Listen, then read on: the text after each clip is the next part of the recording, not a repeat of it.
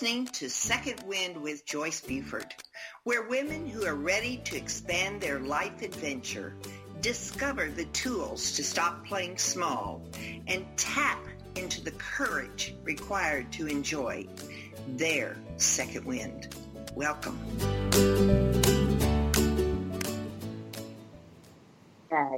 We've got a spectacular guest today, and I am just going to jump almost right in, but I have something to tell you about first.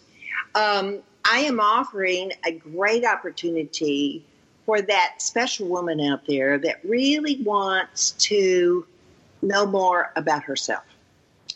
Now, maybe there's some transition you've gone through in your life, a good place to change, to look at your values, to think, am I really going right?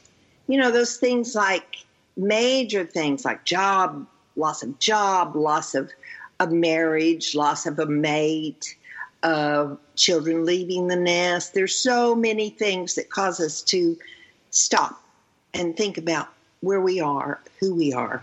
So if you are the courageous woman out there that really wants to know, what do I do now? Where do I go now in my life? Then I want you to think about this upcoming offer that I have. It's about finding your values, finding you. And it's the fastest path that I know to an effortless happiness. That is, part of my book that I wrote was on the values. When I personally went through my transition, I had no idea who I was. And so this is why I offer you this great opportunity. Go to Second Wind with Joyce / find values. Second Wind with Joyce. With Joyce.com at gmail.com and / find values. Now, did you get that? That was a little confusing. I'm so sorry about that. But anyway, if you are really curious about who you are and where you want to go, then I really invite you to be a part of this upcoming, very simple 2-day, 2-hour workshop. So let me tell you about this brave, exciting guest that we are having today. She is a woman racer. This is my first racer that I've ever had on my program, and she is a philanthropist.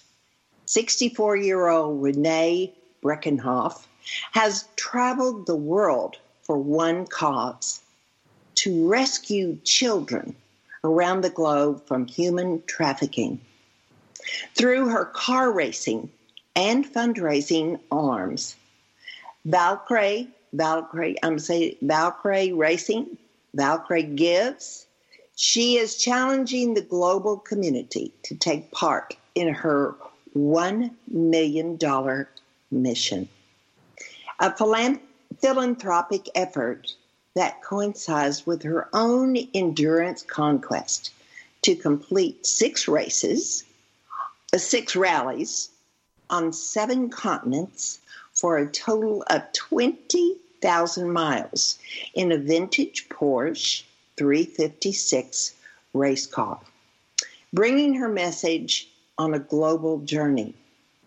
Her final frontier will be a winter race in Antarctica, where Renee takes on a final 356 miles on ice and attempts a land speed record on the blue ice at Union Glacier. Renee, I know you maybe said, why is she reading all this? But it's just so full of excitement and real intrigue, I think, for the normal listener. So welcome. Joyce, thank you so much for having me. I am super honored to be on your show. Really, and excited about the next hour ahead. Yes. And thank you for that wonderful introduction. I mean, it's great. Thank you. There's really a difficult decision of where to stop because you have gone through such a transition.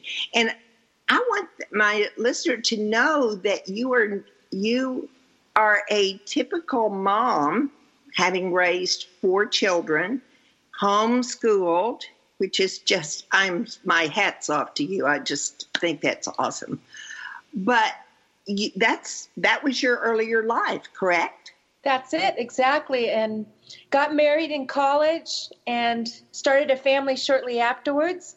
Mm-hmm. And ended up homeschooling 4 children, and that was a very big part of my life. Well, why did you go into the homeschooling? Was it because I know it's really a major responsibility, and when you have 4, East Texas has a lot of homeschooling parents here, but I'm curious as to why you chose this.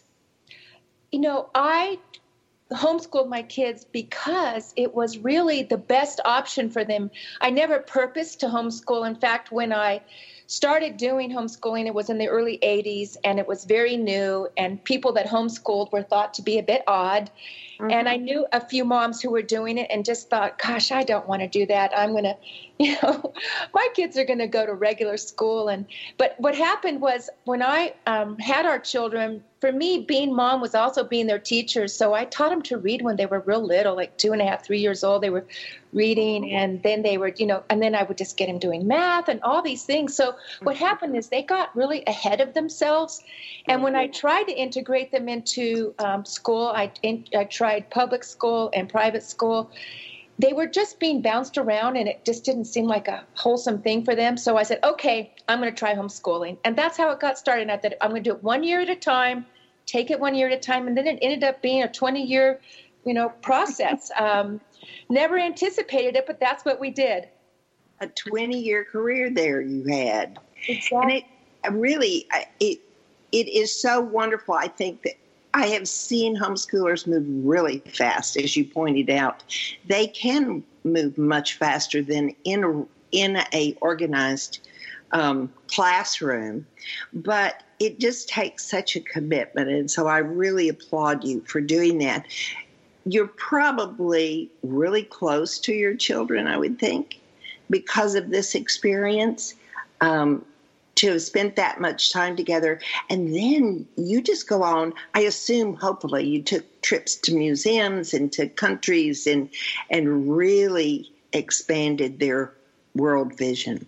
Exactly. So our homeschooling was we worked with other parents, and if I didn't have a skill in a certain subject, we'd pull our resources together, and someone else would teach art, and I might teach math, and then we went out and used everything in the community that was available to us. And there's so much out there that's free. Our taxpayers' dollars pay for it, and for all those museums, and then we would hire teachers, experts, tutors in fields that none of us had skills in. So we might bring in a creative writing teacher, et cetera. So it was a very eclectic, collaborative program that we had. Yeah. So when they decided to go off, they all got scholarships, I understand, and moved on, and they completed their school. Have they now? And Yeah. They're all working? Yes, exactly. Yeah. My children range in age from 33 to 40 years old. Oh, my. That's impossible, really. That's impossible. I'm doing the math here. Now, after they decided, you had a decision, and it was so interesting in our visiting about this, how you were called to do what you do now in your present day. Again, it's all those unexpected things that happen in life. You go through one door and you find yourself in a place you never imagined. And just like I never purposed to homeschool, I never purposed to race a car, nor did I purpose to be fighting for kids that are being trafficked in the world. So it was, and it's amazing. I'm so blessed and thankful for all these things, but I never would have imagined that I'd be here today. Well, what came first, the idea to race, or the idea that you wanted to support and stop trafficking, be a part of that? Well, it was the racing that happened first. And the racing was a one-liner that I heard myself saying literally while folding laundry. And then I realized, Renee, you've been saying this to yourself for a long time, like maybe 20 to 30 years. You've been saying this. And when I realized that, I thought, oh, wow. What have I been saying that for? And it was one day I'm going to race a car. And then it was this huge epiphany of what that meant to me all those years, that I had that private conversation. But then it was, now what are you going to do with that? You've been saying that. Now what are you going to do? And so I knew I had to go do that. So it really was a have to. I only intended to do one race. So I checked that box, so I fulfilled that personal obligation. But the racing took a life of its own, and it changed my life. And out of that became so many things. And part of that was what we're doing right now globally to fight child trafficking. Mm-hmm. So you got the car. You decided it'd be interesting. You have to go to her website to see this absolutely adorable car. I mean, it's cute. And yet it's so functional for you. But I'll let you tell about where they can go to your website to see it. But tell us more about, you're very unique being a woman racer. You're not a racer, you're a rally driver. And we need to understand the difference there. But you're very unique there, but then you also chose a very unique name for your company or your company. So tell us about that. Okay, well, we are Valkyrie Racing and Valkyrie Gives, and we named ourselves Valkyrie because of what Valkyries are in Norse mythology. They are, I heard about Valkyries, says, well, what is that? And they're women warriors with compassionate hearts, and they would leave Valhalla, which is the Scandinavian heaven. They would go down to the battlefield, and they would rescue the worthy that were wounded and that were dying, and they'd take them back up to heaven, and they'd restore their life. They'd heal them and restore life. And when I heard that, it's like, oh, wow. In our heart, we desire to be modern day Valkyries. And that's how we chose the name. Yes. So it really is a woman-inspired movement, isn't it? Your daughter races as partner with you now, or what's her position called? So Christina Brinkerhoff. So I have 4 children, 2 boys and 2 girls, and Christina's my youngest, and she works with me hand in hand in Valkyrie Racing and Valkyrie Gives. And she helps with operations. She helps if we have a film crew or if we have camera people. She helps a huge amount in Valkyrie Gives and vetting the organizations that we're going to support. And, we're constantly switching hats. We do everything that, the two of us, and that it's entailed in this. And then my other daughter, Juliet, I had the honor of having her in the car with me. It's the first time I've had any of my family in the car with me racing, and that was last December. So it's very much a woman's it is, I just, when I first started racing, first of all, I just have to tell you, I didn't even know that motorsports was a man's sport. That's how ignorant I was. And it wasn't until I started racing that I realized that I was in a man's world. And sometimes I'm the only woman out of 300 drivers, or, there's so many instances like that. And then I realized there was a voice for women. There was something to do for women, but it wasn't intentional. It just happened. By fulfilling my one-liner, all this just came about. Yes. Now, for my listeners, because there's so much to understand in your story. What is the difference when it's not racing, like going around a track that many of us are very familiar with? You are doing a rally, but it is a type of race. But explain what a rally race is.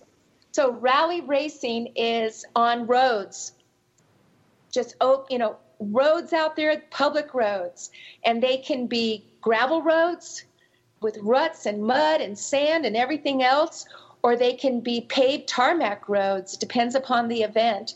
And they take roads. Some of the races, the roads are closed. So hypothetically, no traffic will be on those roads. And you don't have to worry about that, though it's not always the case. And in other races, the roads are open, and you do have to be concerned with public traffic. But it's flat out, full on, fast as you can, fast as you dare, racing. And it's that whole balance of being fast but not crashing and getting to the finish. And sometimes those races are 2 days, sometimes they're 7, 10 days. It just depends on the event. Wow. Now you chose to do these in different countries, or is that where they're raced? Is that where rally races are? They're in other countries? Right. We have rally racing in the United States, and that form of racing here is primarily off-road. So it'll be on dirt and gravel roads. Yeah. Some countries have both forms of that. So in Mexico, you can race on gravel or you can race on tarmac.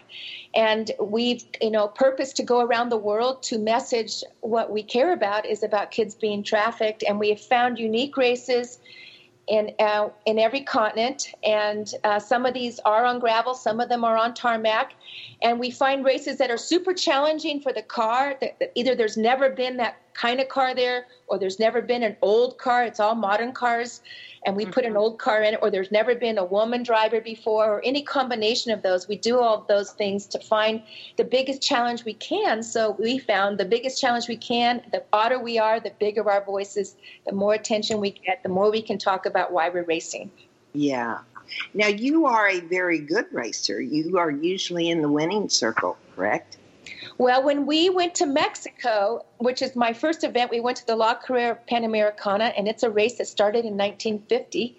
They ran that race for 5 years, I believe, and they stopped it. There was a huge amount of crashes and fatalities, and they resumed that race in either the 60s or the 70s, I believe. And that was my first race that I participated in, and I had no idea that it was a really dangerous race, even in this day and age.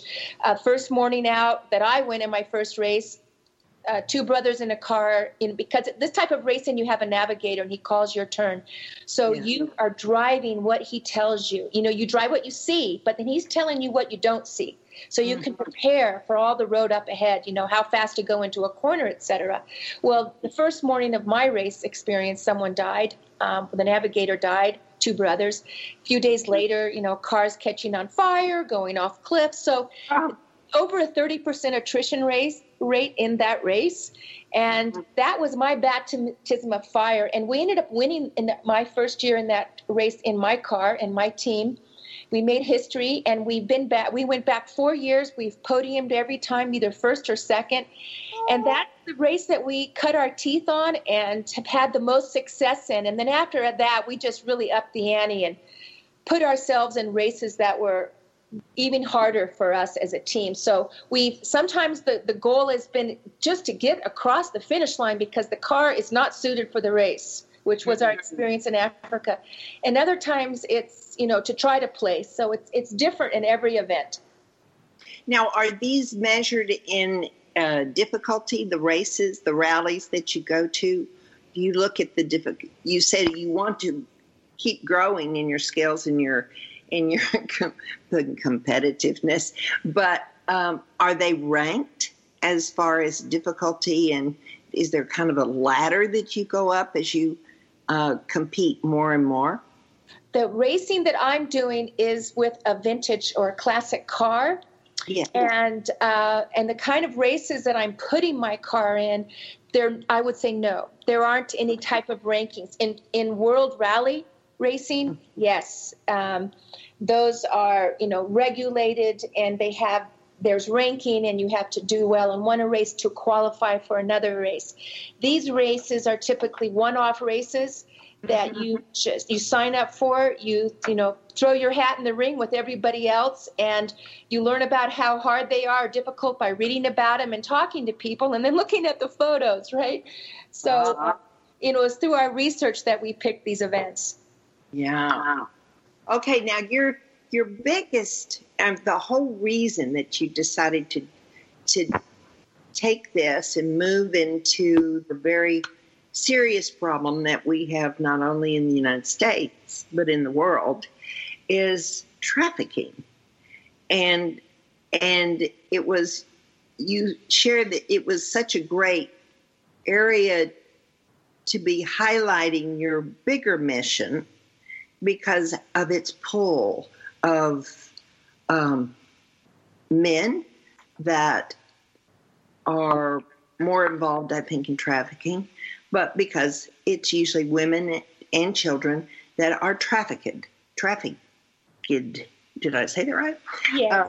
So tell us about how well that fits and how pleased you are that that is what draws the attention to you.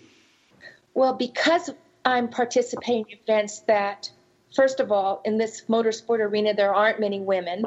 Secondly, there aren't any women that started at my age or that race at my age and that typically do well. So we have a lot of things that draw attention to us, and we found we have a voice, and we wanted to grow that voice globally, and that's why we created Project 356 World Rally Tour to go around the world and raise awareness and donate money in the countries we go to, et cetera. But this whole issue of human trafficking was something, again, that really found us. It wasn't something that I went looking for. It's, I've always, we're, philanthropic in our giving is, as a family, as a couple, we've always been very minded that way to help others. And when we would go to Mexico or races, we would help the people there when we would go, bring things or money, et cetera. But when this found me, and I'll just share with you quickly. I was sitting on a bus next to a young couple engaged, started a conversation with them, and found out he worked for the FBI, found out what he does, and he's an undercover agent that poses as a John, which is a customer, a buyer, a male buyer, and for child pornography. So he was trying to find people. His job is to find people that are making child pornography, selling child pornography, and using child pornography. And I had no awareness of this as being a problem in our country. And if it was, I thought it would be a very small problem, but it's a very big problem. And he educated me on that, and I subsequently called him several times and learned more about that and realized that feeds child trafficking a lot. They're very, very connected. And then just started learning about this global issue. And again, a chance happenstance, we could call it, though I don't believe in coincidences.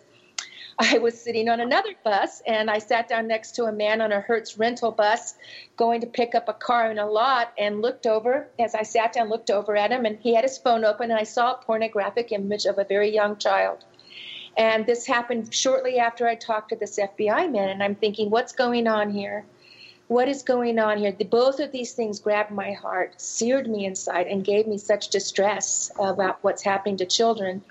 And I thought I need to do something about it. And that all was happening at the same time where we were realizing we had this voice. And so it came together very organically. And we created a way to talk about this globally. And, I don't know if your audience realizes, but human trafficking is the second largest illegal business in the world next to drug trafficking. And one major difference between them is drugs are consumables. They're used once, and that's it. Whereas people can be sold over and over and over again. And children can be sold over and over and over again. And it's a $150 billion industry annually. There are up to 25 to 40 million victims globally of human trafficking, and 25% of those are children. And the number and the demand for children is growing. So that means we have anywhere from 5 to 8 million children that are being annually sold, primarily for sex, also for labor. The demand is growing, and that's just the numbers we can grasp. And we always realize, even with drug trafficking, the problem is much bigger than we can actually put a handle on. And we, want to do something about that. So we, as you mentioned earlier, we have $1 million fund drive that we're doing, and I can tell you more about it, but I'm going to let you ask what you think your listeners would be interested in. Well, you mentioned just a little bit about that. What is it when somebody is involved from in human trafficking? what are we really dealing with? Is it for sex? Is it for what would be some of the other reasons that they would even be drawn to this? Well, you're taking a person and you're making them a commodity. Yeah. You're taking the weak, the poor, the uneducated, the vulnerable, whether in our country it's 13, 14-year-old girls who are on the internet and are insecure and they're chatting with someone and being drawn into a relationship and then finding out that, this person, there's a whole story that happens, and that story happens over the world, of emotionally connected to somebody. They end up sharing, asked to be shared nude photos, and then they're compromised that way. Sometimes they're blackmailed that those photos will be shown to their family members and shamed. Sometimes they're, they become intimate with this person, and then this person says, I have a problem with money. Would you mind, just helping me out here? And so there's so many ways that, it looks the way it looks in our country and in other countries. But even in countries that aren't as affluent as ours, the story is the same. They're either lied to, that they have a job and they're going to be paid, and sometimes they are given a job that's not selling themselves as, for sex. Sometimes it is a job, but then they're never paid for that job. Their passport, their identification papers are taken. They're forbidden to go home or talk to their family members.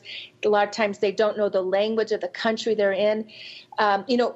Trafficking is typically and mostly for sex. Mm-hmm. It's mostly, as you said, women and children, but it also is labor, and it's a growing problem, and it's a growing industry. Mm. You also mentioned in our visits that it was for young boys. It's also young boys that are taken in as part of that trafficking as well. We are going to leave for just a few minutes to have a little commercial break.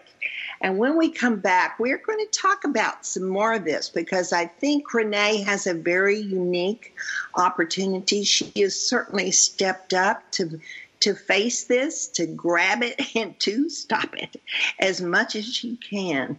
And so it really takes not just a one woman's effort, it takes us all, because it is just horrendous that it's even happening. So when we come back, we're going to talk about opportunities and how she has gotten involved with actually some of the feet on the ground detective opportunities. Our work. So we are going to take this short break, and when we come back, Renee has much more to share with us. So please be back with us. Transformational coach, motivational speaker, and author Joyce Buford returns after this short break.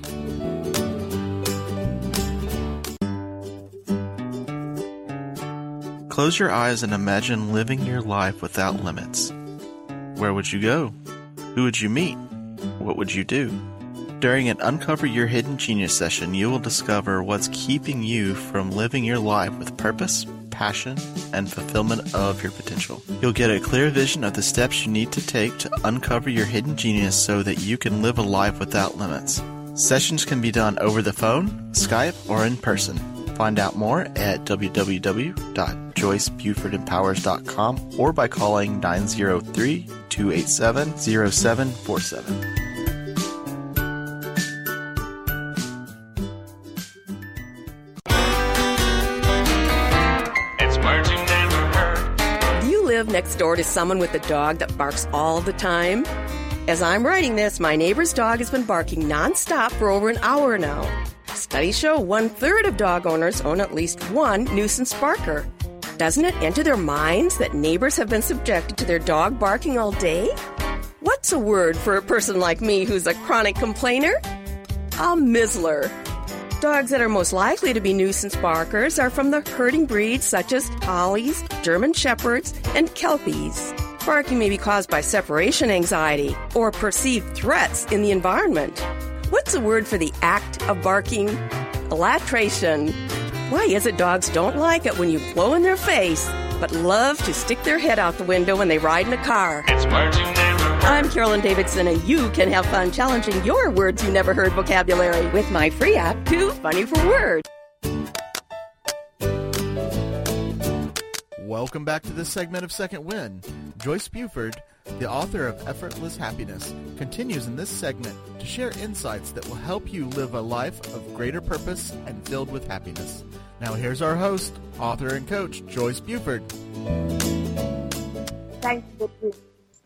And I am so excited to share this great news. One, because it has several opportunities and messages here. One is that Renee, after she had completed her very important job of helping her children, moved on to her next mission in life.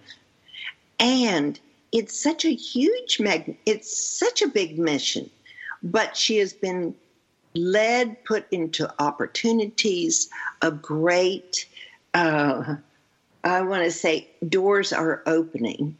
And she has really taken this on as a major part of her life going forward.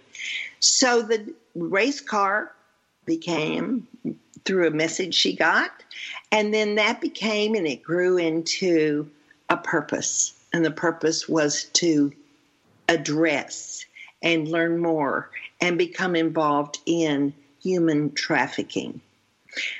One of the things that I think we, as listeners, many times are totally, we're like walking around with blinders on. We can't see that there is really wickedness and just awful things happening because we live in a rose-colored world sometimes. I know I was very surprised once I realized we had trafficking in my little town. Now, we don't think that way, but Renee has been given the opportunity, and she's sharing that with us today. So we're really going to talk about the trafficking world so that you can be more informed and you can think about being a part of this in some way. Maybe your part is only financially gifting, because she has a big mission, $1 million mission to help children all over the world. So before I go on, okay, you can see I'm into this, Renee. I really, really applaud you and think that it's just awesome what you're doing. Awesome. So we had just talked about your Valkyrie Racing is the name of your racing company. And then you also have a foundation called Valkyrie Gives. And for people to go, because I want them to go to your website for several reasons. Her website is Valkyrie, ValkyrieRacing, ValkyrieRacing.com. But when you get there, you're going to see the Valkyrie symbol and connect with, of course, it's a woman on the back of a horse with wings that's triumphing over the world and bringing back the wounded and the hurt to give them life.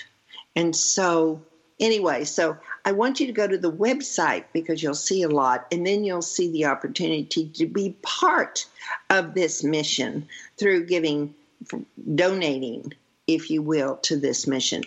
So, Renee, I asked you a question before we went to break about who and how our young people are pulled into something that is really turns out to be so ugly. I mean, they just lose themselves. But are these children that are already in trouble or lonely or looking for, the internet has certainly opened up the world to us. And who hasn't been scammed on the internet? I mean, it's almost impossible. So it's a very simple thing to be drawn into these men that prey on young people. Yeah, exactly. And it's, as I was saying earlier, the story is the same all over the world. And it is not girls looking for a job. What young girl or boy grows up thinking, I want to be sold for sex every day? Uh-huh. 10 times a day. Who dreams about that, right? Of course not. So these are children that are being lured, that are being lied to, whether their parents are being lied to, that if you send your child, sometimes it's a relative, or it's a friend, or it's a stranger that comes to a town or a village and says there's job opportunities. And so they travel to a destination. Sometimes it's another country. Sometimes, it's a 6-hour bus ride from home. And they get there and it's not what they were told. They are lied to. So they're either, and I'm going to talk about sex trafficking in particular because that's what I've had most experience with. But I had the opportunity to, should I just launch in? So I've had the opportunity to participate in undercover investigation. And, we all have three things. We have our time, and we have our talent, and we have our money, and we give those, for our families, or to create job opportunities for ourselves, or we donate those things to others. And with us and Valkyrie Gives, we are donating our time and our talent and our money, and we've gone all in. And that means we've gone into even being a part of investigative work, where you go undercover. You have hidden video cameras in your bag. You go into places and you get evidence that is then given to local operatives that are working with local law enforcement to get people arrested and thrown in jail. Because if you just rescue children, they will always get another child. Yes. It's a resource that is just constantly replenished. It's out there, right? There are plenty of children to victimize. So you need to arrest the traffickers. And how you do that, the easiest way to do that is if you find them selling minors, underage children, because those laws are easier. So adults are also trafficked. Adults are also lied to. It's much harder to prove a case like that in court, and it's much harder to win a case like that. And people that are selling children are also selling adults. So it's, it's not just children. But to get in there and make arrests, you need evidence that they're selling children. So, for instance, I'll go into a go-go bar with a couple other people, and, I've gone through extreme vetting and psychological testing, the same kind of testing they use for the FBI, and a whole process to be qualified to go do this. And then you'll go in a place, sometimes you're stopped, they check your bag to see if you've got a camera in there, and they're hidden, so thankfully they've never found it. And then you go in and you just become a part of that environment. You act like you're there to have fun. You act like you're there to be like everybody else in that place. And girls are wearing, and some places it's boys, if you're in Boys Town, other places it's girls. And the places I've been to have just been girls, and they'll have a number on. And you call them over by their number. And the younger they are, they don't speak your language. They don't speak English. And so you're using Google Translate or sign language, or you're just, communicating with your hands or through smiles or whatever. But our job is to befriend them, to find out how old they are and hear their story, and then get evidence of trying to of talking to the mama-san or the papa-san. I'll be very specific in the places that I've been, and finding out how much for this person for what they call short time or long time. And then you get that evidence, and then you give it to the police. So we go around, and sometimes you're just walking through a place, and you're just literally just checking it out, just like you were if you were partying. And you're going to a bar and say, is this a place I want to hang out? And believe me, I've never, ever, ever put my foot in a place like this ever in my life. I never imagined it. I had no desire. And it was never something that I found, a good thing for people to do, right? Go to a place where you can observe women who are either naked or scantily clothed, and you can see them performing things for customers right there in front of you. But we look for children. And then if we don't see anything, we leave. And then if we do, then we engage with them. We talk to the mama-san, can you have her come over? And then you start gathering evidence. And that's just part of it. And so for us, that's being boots on the ground. That's having our own experience of what's really happening and trying to stop the problem. So you have to stop people that are buying it and stop people that are selling it. And that will help stop having these children be victimized. Now, the countries that you primarily focused on, and I do not bring out, I mean, this is just the country you've been working in. This is a global problem. Right. Absolutely. So we've supported people in Africa. We've supported people in Russia. We've supported people in South America, Latin America, all over the world. This happens in every single country in this world. Every single country, just like it does in ours.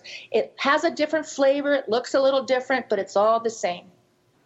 I Googled before getting on today, and I trafficked some of the cities that have mentioned for most prevalent in human trafficking in the United States. And I just want to bring this home so you realize it's here so strong. It's Washington, D.C., Nevada, Florida, and in least prevalent, New Hampshire, Idaho, Massachusetts. But even Texas was on one of these lists. And I mean, I was like, wow, it is here, folks. And that's why we need to be aware of it. And so that it's also very prevalent in countries that don't value their women as much. Can I say that, Renee? Yeah, exactly. In some countries, parents knowingly sell their children. Oh. In some countries, because they're poor. Yes. So that child, in some villages where they have a saying that all the pretty girls are gone.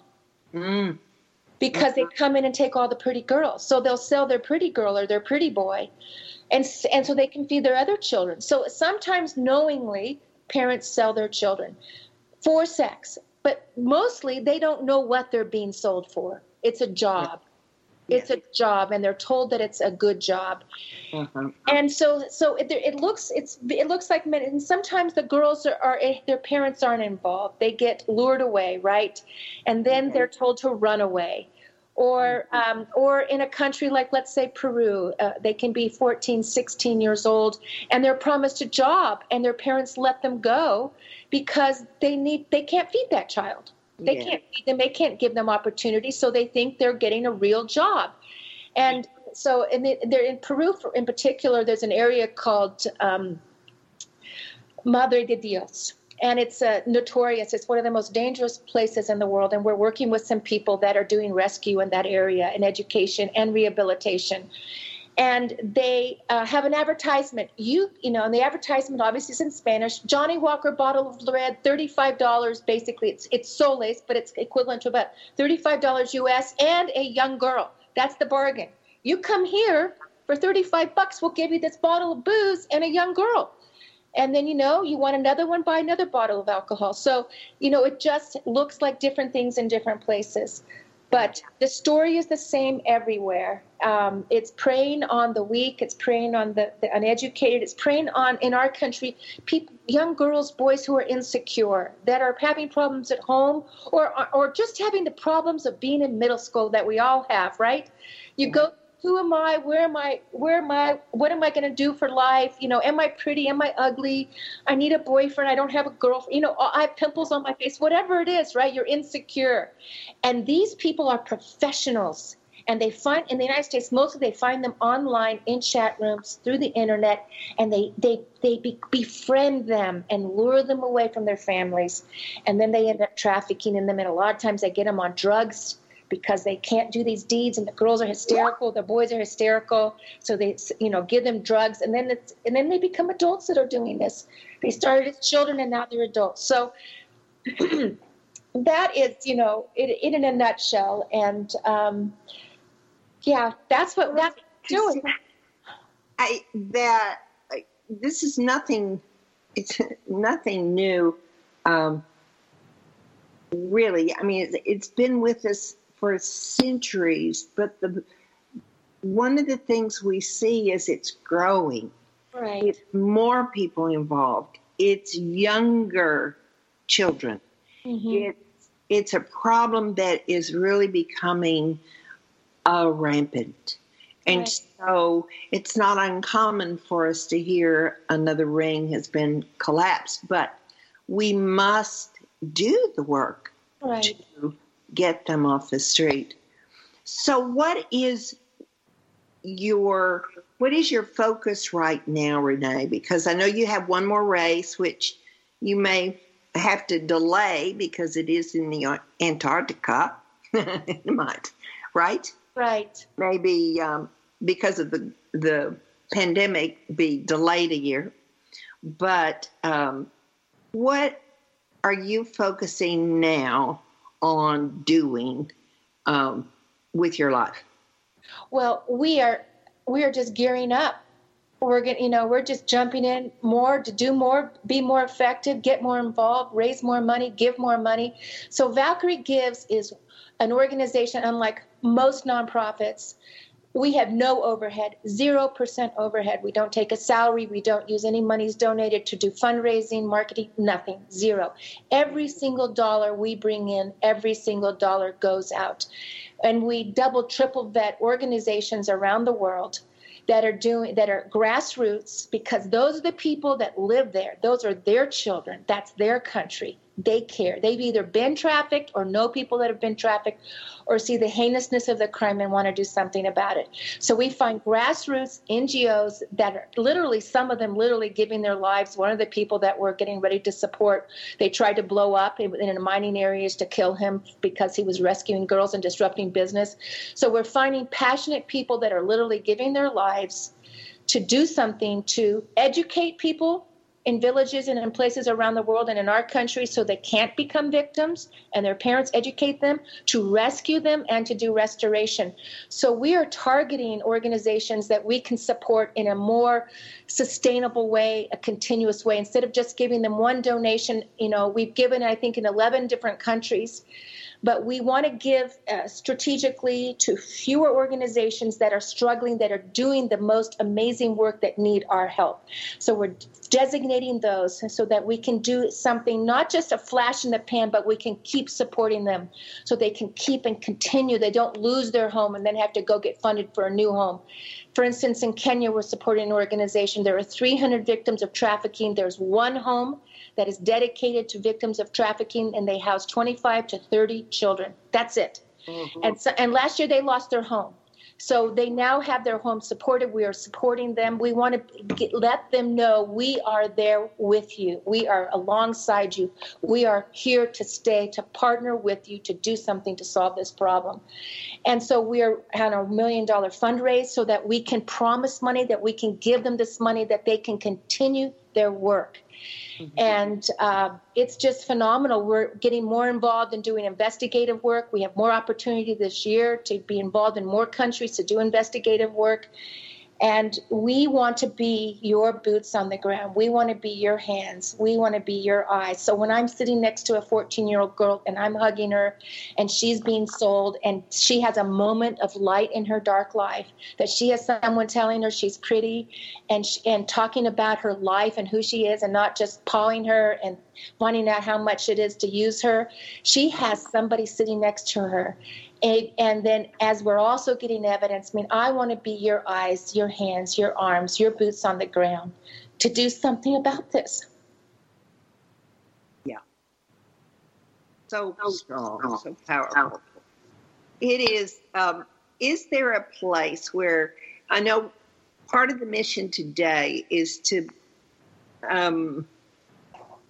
educate the listener, but it's also to ask the listener, my listener out there, to think about becoming part of this mission.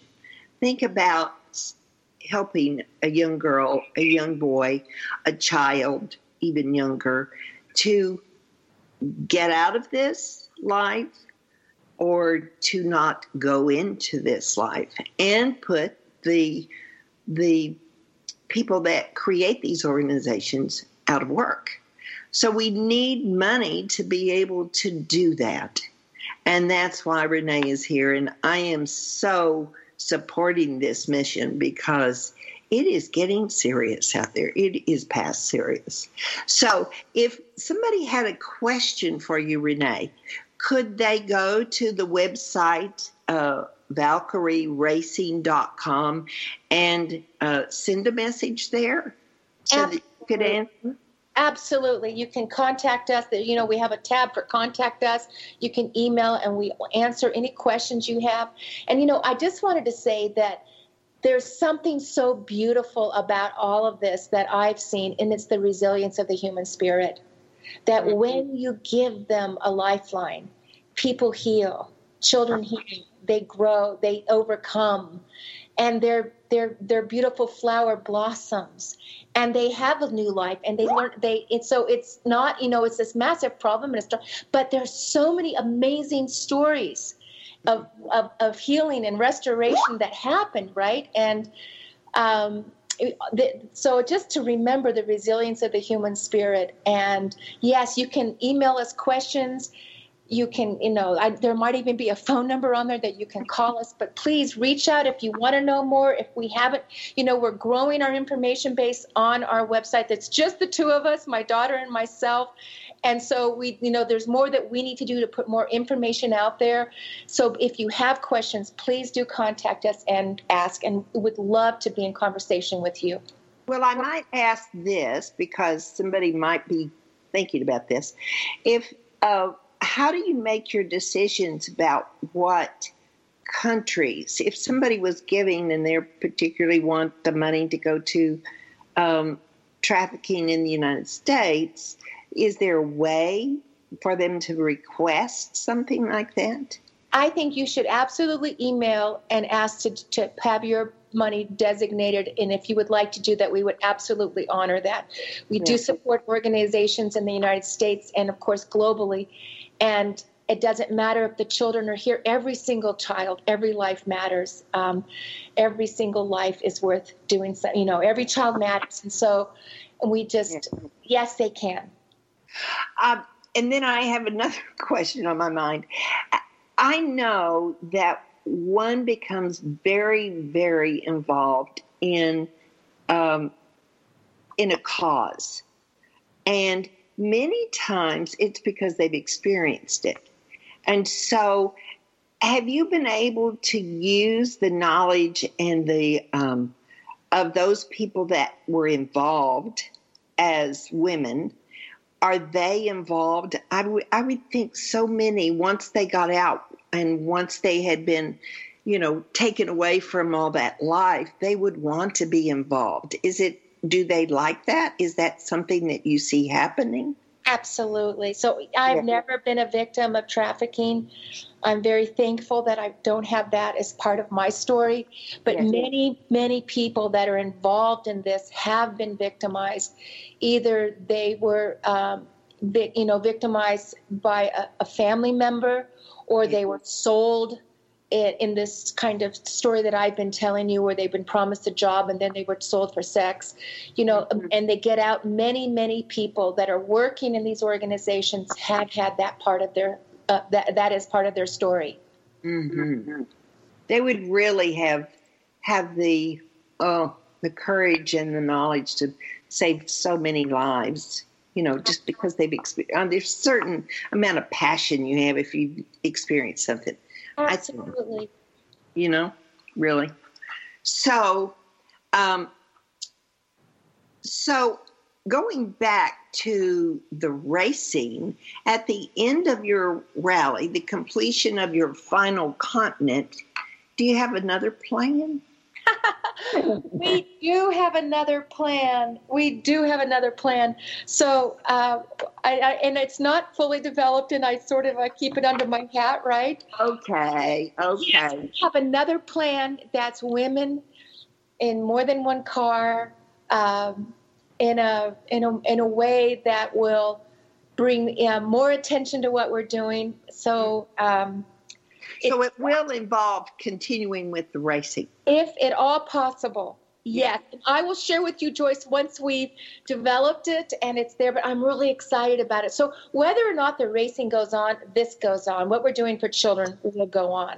Yeah. And And the vehicle of literally using the car is just a means to give more awareness and to get more people involved and engaged. And we can talk about it, right, when they put that microphone in front of your face, when you just got out of your car and you're the only woman driving, and there's, 15 women waiting for you, and there's somebody from a news station, and you tell them why you're doing it, right? You get those people involved, you get them educated, and they're donating and all. But yes, we do have other projects involved with the car, with more women involved, so I won't be just the only woman in the car. It will be with more women involved that we can continue what we're doing.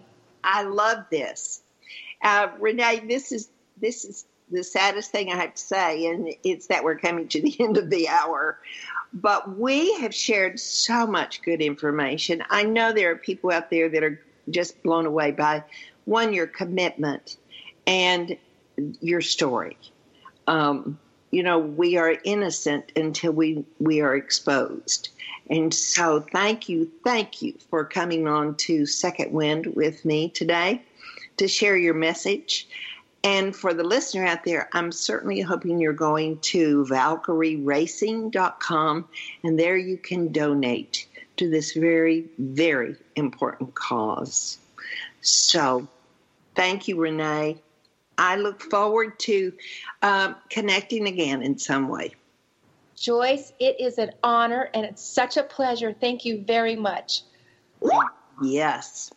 So for you people out there, I've given you a charge, really, to think deep inside of you, if you can become part of this mission of Renee's, so that you can save some young person and put a mark on the next generation so that they don't have to go through a life of just unbelievable sadness.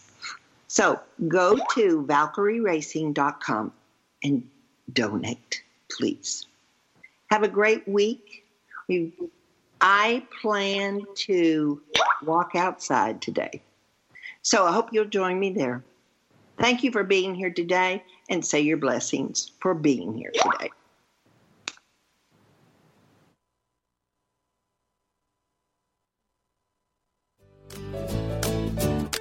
Joyce Buford returns next week at the same time for another edition of Second Wind. Through the Joyce Buford Empowerment System, women are receiving the support they need through their transitions and are able to reclaim their true purpose with confidence. They receive the tools they need to map out new lives. You can find out more about her coaching services at JoyceBufordEmpowers.com.